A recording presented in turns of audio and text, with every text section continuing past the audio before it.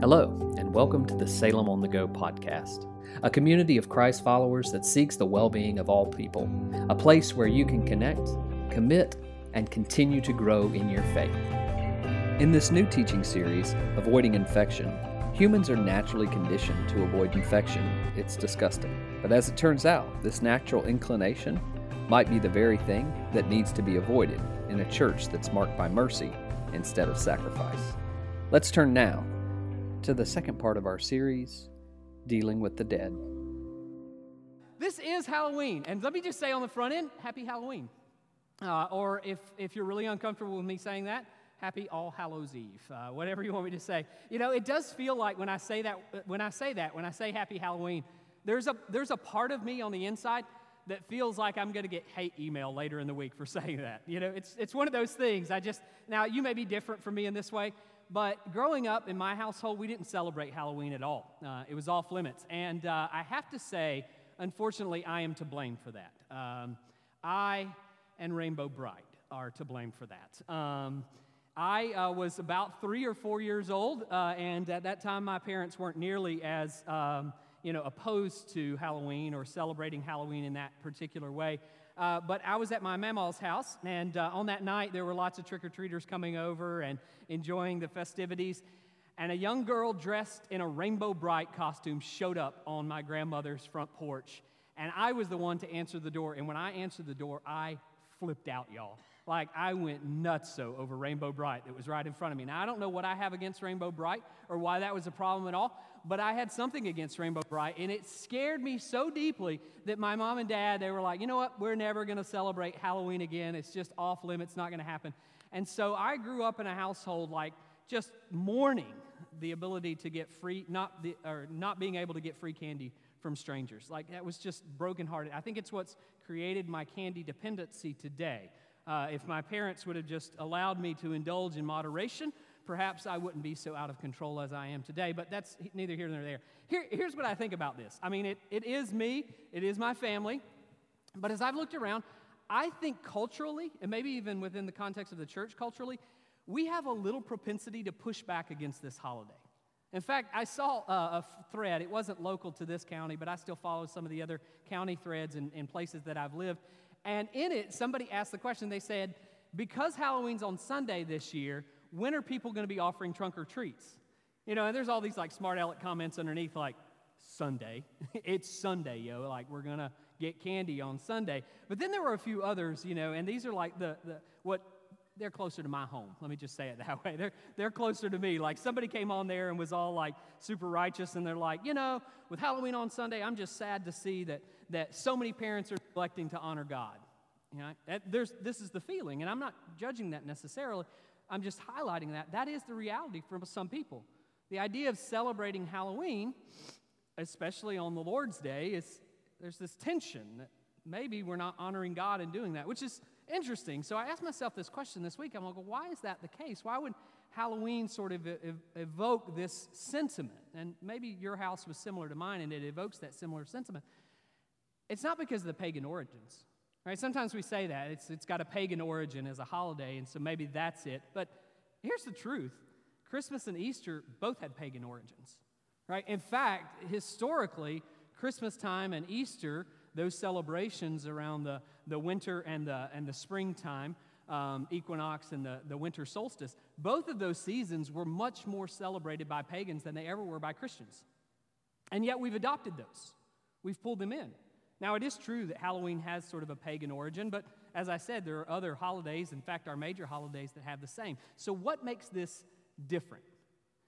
And here's what I think really kind of rises to the surface when I think about this. The difference is mortality. Right?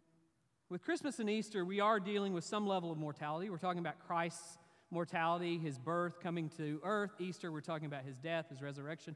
But Halloween is a holiday that specifically focuses on mortality, and not Jesus' mortality, but our mortality. And in a culture, as Ernest Becker describes us, as a death-denying culture, this is uncomfortable. We don't like to talk about our mortality. We don't like to talk about that at all. In fact, I was doing what pastors do in weird times like this. This past week, I was talking to a fellow colleague about the strangest funeral they've ever done. because that's what we do to keep ourselves entertained. And I was sharing my story, and he shared his. He said that he worked as a chaplain for a while. He said one of the strangest things he ever did, and it wasn't a funeral at all, was he had to release a body to a family. Now, oftentimes, you'll release a body back to a funeral home. They'll take the body, and they'll prepare the body and then take care of the body, either burying it or cremating it. But in this case, the family wanted to take the body. The family was convinced that they didn't need to call the funeral home. They were going to take the body. So he called a fellow funeral director. He said, "You have a body bag. Can you come and help me?" And they brought the body bag. They put this individual in the body bag. And then they took the body bag. They loaded it on the back of a pickup truck. And that pickup truck drove off. And they gave them all the rules. You have to bury him this deep. You have to have something over top. They did everything. And then about 3 weeks went by. And this chaplain got a call from the sheriff's department. And it said, "Hey, did you release such and such's body to this family?" And he said, "Yeah, we did. We went through the checklist. We did everything." I said, "Why are you asking?" He said, "Because we drove by their house today, and there's a body in a body bag underneath the carport. And we just want to know what is going on." And so they pursued it. He said, "I certainly have done everything that I needed to do." And the sheriff's department pursued this. They went over to the house. They asked what was going on after finding out that it was legally released. They said, "Well, it's just been raining. It's been kind of hard to get out. We don't want to really get out in the rain and dig this body, dig this hole and bury this body," right? And as I heard this story at first, I had the same feeling you had. I was like, "That's insane." Like, there's a body under your carport. But as I thought more about this is often how metaphorically we deal with death, right? We want to put it in a bag and we want to put it off to the side somewhere, and we'll have every excuse in the world not to deal with it, not to handle it, not to approach it. And it's because we live in that death-denying culture that's around us. But as followers of Christ, we would assume that would be different for us. Because we hold on to this idea that we're a people of the resurrection, maybe that could be different. You know, Paul thinks that this resurrection thing is the central claim of the faith. It should be everything to us. But somehow, as people of faith, we know this, you know this from experience, death still disgusts us. It still troubles us. It troubles us to have all these images of death floating around today, the demons and the goblins and the ghosts and all of those things and those ugly costumes like Rainbow Bright. Like, it just disgusts us. It bothers us. And we get uncomfortable with that. And I said last week, our levels of comfort can actually be some of the most damning things to good theology in our churches. Because throughout the centuries, faithful disciples have often been more tempted by what's comfortable or what feels right than what is right. Right? Whenever we get uncomfortable, what you and I try to do almost immediately is we try to fix that discomfort. I'm going to do whatever it takes to get out of that and to be more comfortable. And oftentimes when we're in that space and we're feeling uncomfortable and something doesn't feel right, what we're going to do automatically is try to fix it with what does feel right, even if what does feel right isn't right. And that's why it's important to think about this. I would call this kind of theology like comfort theology. We just have something we throw out there that's comfortable. And what does that look like in the context of death? Well, comfort theology, when it comes to death in our lives, is the thing that causes us to trade out the resurrection of the body for eternal security of the soul. Now, some of you are like, aren't those the same thing? Like, what's the difference here? Resurrection of the body, eternal security of the soul. This is the same, right? And it's not. This is not the same thing. In fact, throughout history and through all these different philosophical movements, these have not been the same thing, but this is often what happens. Here's the comfort statement. Let me lay it out for you really quickly. The comfort statement that's backed up, that really kind of rests in the eternal security of the soul, says this. It says, "It's nice to just imagine my body as a shell. And one day I'll unzip this body and my soul will fly away and I'll be fine," right? It goes back to what Paul says in 2 Corinthians chapter 5, verse 8, to be absent from the body is to be present with Christ. We use that verse a lot of times to talk about this. And when we think of this, it's like, oh, I'm going to fly away. I'm going to leave all my cares behind. It doesn't matter what I do with my body. It doesn't matter what happens to my body. It's just my soul that really matters after all. And this is the kind of thing that I hear all the time. And when I hear it, I know it's comforting. I get it. It is comforting. It's something that we sort of perpetuate over and over again, because the death of bodies disturb us, right? To imagine that this that is a part of me is going to experience the harshness of death is unbearable for me to think about. And so what I do in those moments is I disassociate. It's like a kid. You take their toy away that they, you swear they loved. Immediately you take away and be like, I don't care. I didn't care that much about it at all, right? You do whatever you want with that toy, right? It's not a part of me. It's not something I enjoy. And so that's what we do when it comes to our bodies. We immediately disassociate and say, well, that wasn't a part of me. Even though I know I have to face death and I know it's a harsh reality, I didn't care that much about it.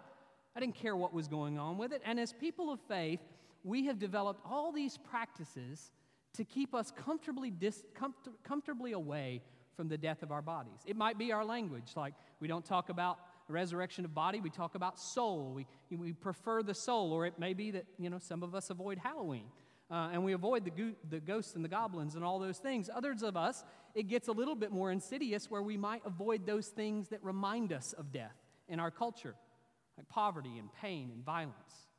And we turn away from all of those because those things become images for us of death. And death becomes the binding point of destruction in our lives and disgust. And what's interesting is because the church wasn't always this way. In fact, you can Google this, Google images of St. Jerome. For those who are watching online, you get to see this, in fact. But if you'll Google an image of St. Jerome, Jerome is always pictured with a skull. It looks, every time I see a painting of him, it looks like something straight out of Sweeney Todd. I mean, it's disturbing, right? There's a skull lying somewhere nearby. It's a dark, dimly lit room, and he's got a pen that you just know has been dipped in blood that he's signing things with, right?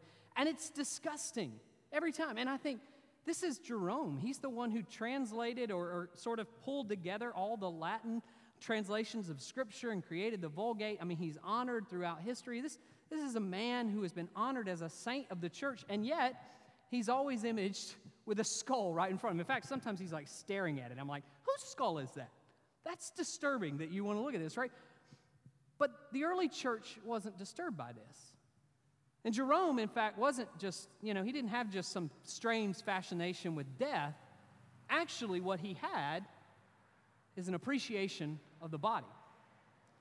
He had an in-depth appreciation of the body that we often overlook. He valued all that his Creator had made, and everything that the Creator made, guess what he said? He said it's beautiful. There's beauty in the context of what he does. And what I've come to discover in him and the other witnesses of Scripture is that there's actually an alternative to our comfort theology. There's something else laced within Scripture that values the body even when the body is weak. Even when our bodies are frail, even when they're falling apart, Scripture pushes us to value that and to value the body even in the midst of death. And this is what the Apostle Paul is plainly speaking about in 1 Corinthians chapter 15. The passage that I read to us this morning, the whole thing is about the resurrection, but at the end of it, he starts to answer some of the questions that the Corinthian church has. And the Corinthian church actually have questions pretty similar to us. Most of them are confused about what it means for the body to come back from the dead. And so he poses those questions in kind of a rhetorical way.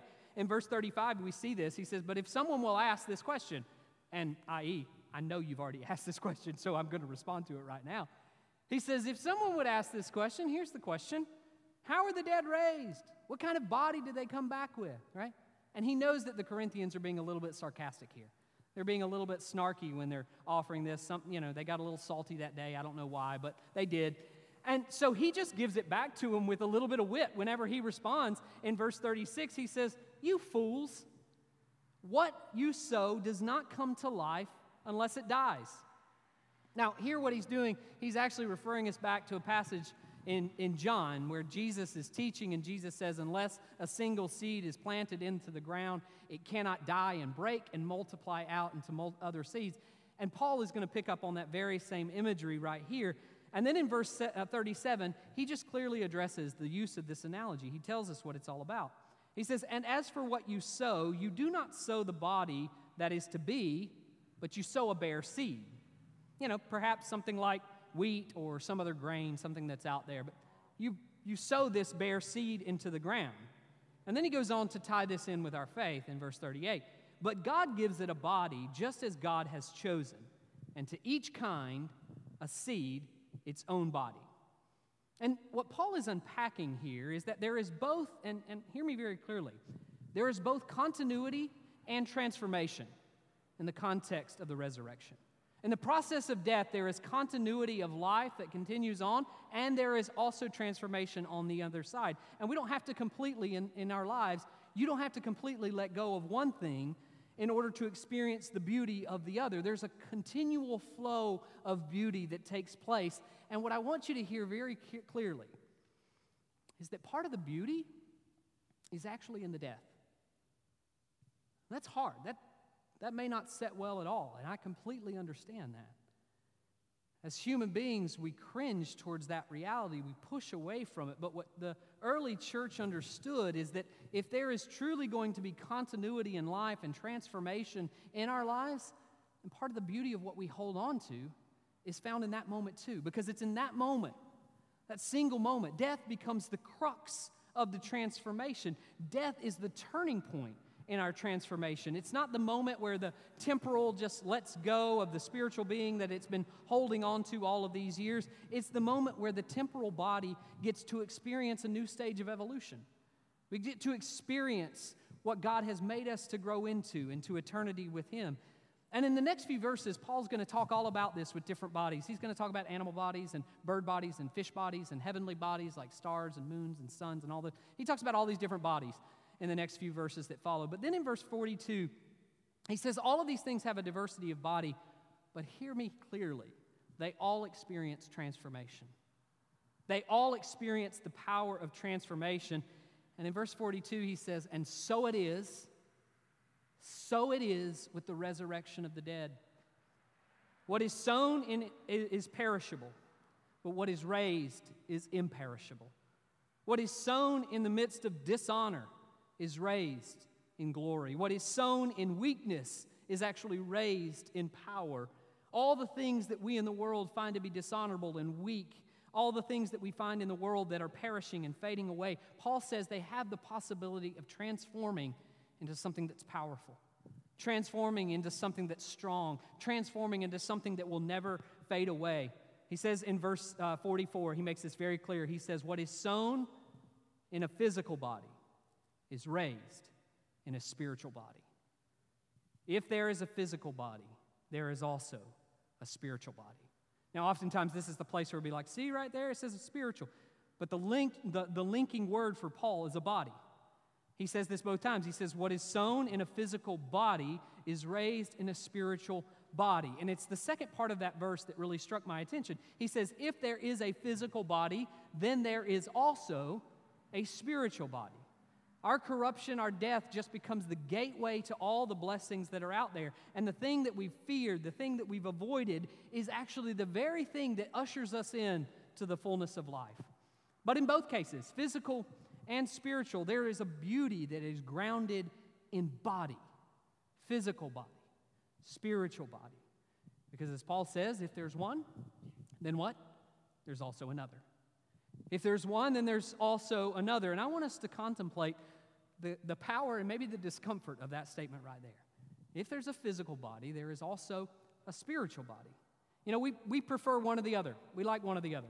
We don't like to dwell in this in-between state. And most of the time, we would really want the latter, right? We want the spiritual body. We don't want the physical body. The spiritual body lives on and on and on. I like that. I like the strong things, not the weak things. I like the honorable things, not the dishonorable things. I like those things that are going on forever, eternal, not the perishable things. As soon as I can shed the bad and take on the good, I'll do it, right? As soon as I can get rid of that, that's what I want to do. And the Corinthian church, they viewed their lives the same way. They viewed their bodies and the bodies of others around them in the same way. And frankly, I think oftentimes that's how we view our world. We view relationships with our bodies and the bodies of other people around us in this way. But Paul says, if there is one, then there is also another. They work in tandem with each other, and they work towards perfection because both are beautifully created bodies. One of the key contributors to our sinful attitudes and actions towards others around us, I think, is grounded right here in this verse. It's grounded in how you and I view bodies. If bodies are just things that can fade away into non-existence, then what does it matter how I treat them? If my body is eventually to fade away and to be no more, then what does it matter how I take care of it or how I treat you as an individual? But if there's something at work in my body that is created beautifully by the Creator, and if the physical body, then also the spiritual body, then I can feasibly, if we separate these two off, I can feasibly do whatever I want to the physical body because it's decaying away. Doesn't matter. And that's the world that the Corinthians were living in. This is it. They thought that the soul was eternal. They thought the body was temporal. And as a result, women were treated as second-class citizens. As a result, children could be discarded on the side of roads if their parents didn't want them. As a result, slavery could be optional if it was economically feasible. Why? Because bodies are disposable. It doesn't matter.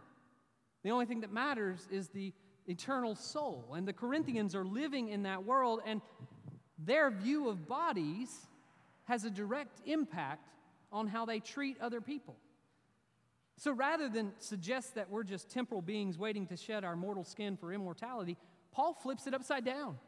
Paul doesn't say you're waiting to shed your outer robe and go up to glory in heaven as a soul. Look at what he does. He actually says this perishable body must put on imperishability. This mortal body must put on immortality. The phrase that he's using here is a clothing metaphor. You got to put on the clothes, right? Your perishable body has to put on the imperishable. Your mortal body has to put on the immortality. So rather than taking something off, Christians are actually putting something on. We're taking it on right now. We're adding to the beauty of God's creation. And yes, death is that transitional point. But look at what happens in this transition. In the transition where you choose to take on imperishability, when you choose to take on the resurrection of Christ as your own, Paul says this right here. When this perishable body puts on imperishability, this mortal body puts on immortality, then the saying that we all know is very true. Death itself will be swallowed up in victory. Death, where is your victory? Death, where is your sting? Right? The thing that we feared and are disgusted by the most, if we can flip this upside down and start to take on the resurrection of the body, death itself will be eliminated. And that's the final transition that Paul makes. That's the final thing that Paul will do to make sure that our existence, the center of our existence, is not disgusted by death anymore. The sting of death is gone. The victory of death is gone. It's all out of here. We don't have to fear it anymore. It doesn't lead to nothingness. We know exactly where it's leading us to, and we know exactly where it's leading us to because of this. Because the resurrection of the body promises us that you and me, we're not doomed to decay. We're not doomed for decay all our lives. Death is not the great finale to our bodies. It's merely the transitional point in our lives. It's the transitional point that we've all longed for, and that's why St. Jerome could pick up a skull and look longingly into it, right? And all the weirdness that entails, he's holding tightly to that skull because he knows that's the moment of transition that we long for.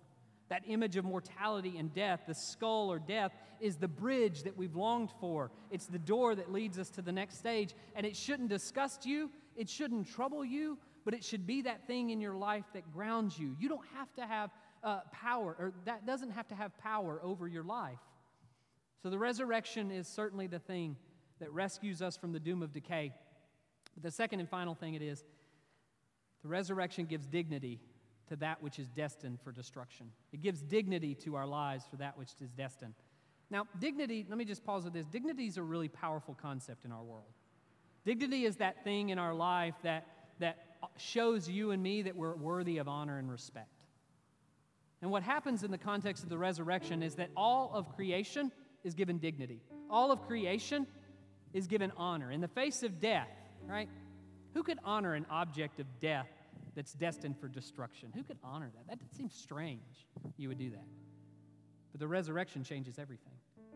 The resurrection changes all of that. It gives peace in the face of death. It changes the very way we look into the faces of others around us. We see dignity in everything around us. We can honor and respect all things as a vital part of God's creation in the face of the resurrection. John believed this so firmly that he said, look, he was talking to the church community, and in his first epistle, he said this very clearly. He goes, you know what? Those of you who are in this community who say you love God, but you hate your brothers and sisters, you're liars. That's how he says it. He says, you're liars. You say you love God, but you hate the things that God created. You hate the things that you can see. You're liars. For those who do not love a brother or sister whom they have seen in a body, in a flesh, cannot love God as spirit whom they cannot see. It's just not possible. John says we have to have this sort of love for bodies. And the resurrection of the body is the single thing that transforms our perspective in this way. It transforms our perspective on the physical world and makes it different. It makes it worthy. It makes it honorable in our lives, and it enables us to truly love and discover the bridge between the physical and the spiritual. You know, as I said earlier, we as beings all have these sort of disgust triggers. Last week, I talked a lot about those disgust triggers, and I used more of them than I probably should in my sermon. I'm not asking you for your forgiveness because I'll probably do it again next week. But we have these disgust triggers in our lives. And one of those, disgust trigger coming up, just highlighted. One of those is bodily fluids. Don't you think about this? I'm not going to name it because it's disgusting to me. But every single bodily fluid that we have is a disgust trigger. Just think about that for a minute. All of them. All of them except for one. This is very interesting. Psychologists have explored the disgust triggers in our lives, and all of our bodily fluids remind us of our mortality, remind us of our death, the except of one. Your tears. Right? This is fascinating to me.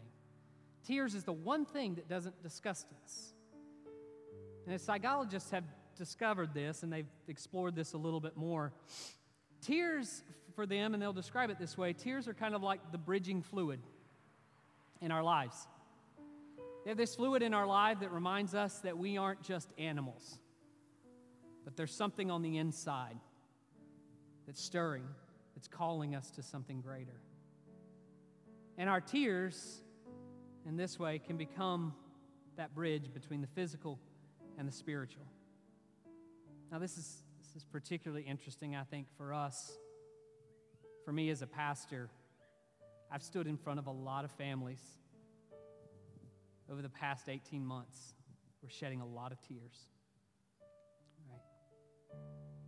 And not just in the context of death, even though that looms large in our midst, but the context of illness and pain. And we shed those tears. And each time we shed those tears, we beautifully capture the fact that our bodies are longing to be something more, to be in something else, to be in another space. In fact, just this past week, I was flipping through Facebook and I read a post from one of my former students who's now early 20s, and she said this. She said, you know what? And I imagine some of us probably feel this way. She said, 2021 was supposed to be a year of new and great things.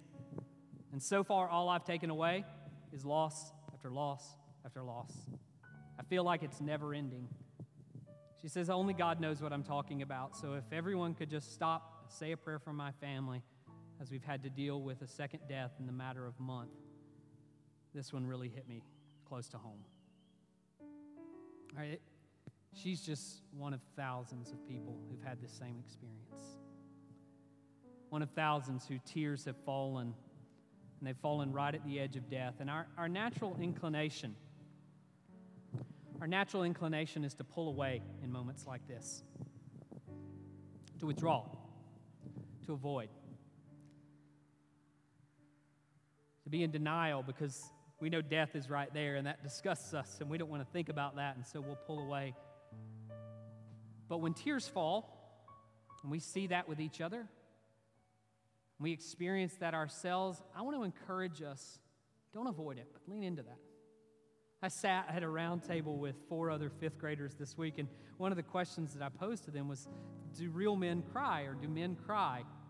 And in a beautiful, little discussion, all of them were like, yeah, absolutely, all of them, And I thought to myself, as a grown man that has been socialized in a way that would say we don't cry as much or we don't cry as often, I wonder when the turning point is for them. I wonder when it'll happen in their life that maybe that answer will shift just a little bit. And so I do want to speak to men for just a minute, because I think we are socialized in such a way that we push away from our tears. But tears are the way in which we connect with one another at a deeper level. That we continue to honor the fact that we aren't just flesh, but we are something more. And so don't deny that to yourself, men and women. Don't deny that to yourself. But also don't deny others in your life the opportunity to express that. Don't get weirded out and walk away. Lean in. It's moments like that where that emotion is rising up, where we need to lean into one another, where we need to be present for one another, where we need to express the power of the resurrection for one another, and to call one another into a place where we say, you know what? This life is not all there is to this life. There's more. There's something that your soul is longing for. There's something that God is calling you to. And yes, it involves this physical form, but there's more. And I'm going to honor you in this place that you're in, this brokenness that you're in. And I'm going to take a step forward. And as people of faith who do not fear death, this is what you and I can do. This is what we can do for each other, and this is what we can do for the world around us in seasons as dark as this. And so as we close today in remembering the scars of our Savior, as we remember His brokenness for us, I want you to hold on to the brokenness in your own life and see the ways in which you can use that brokenness for others around you. Would you stand with me as we pray?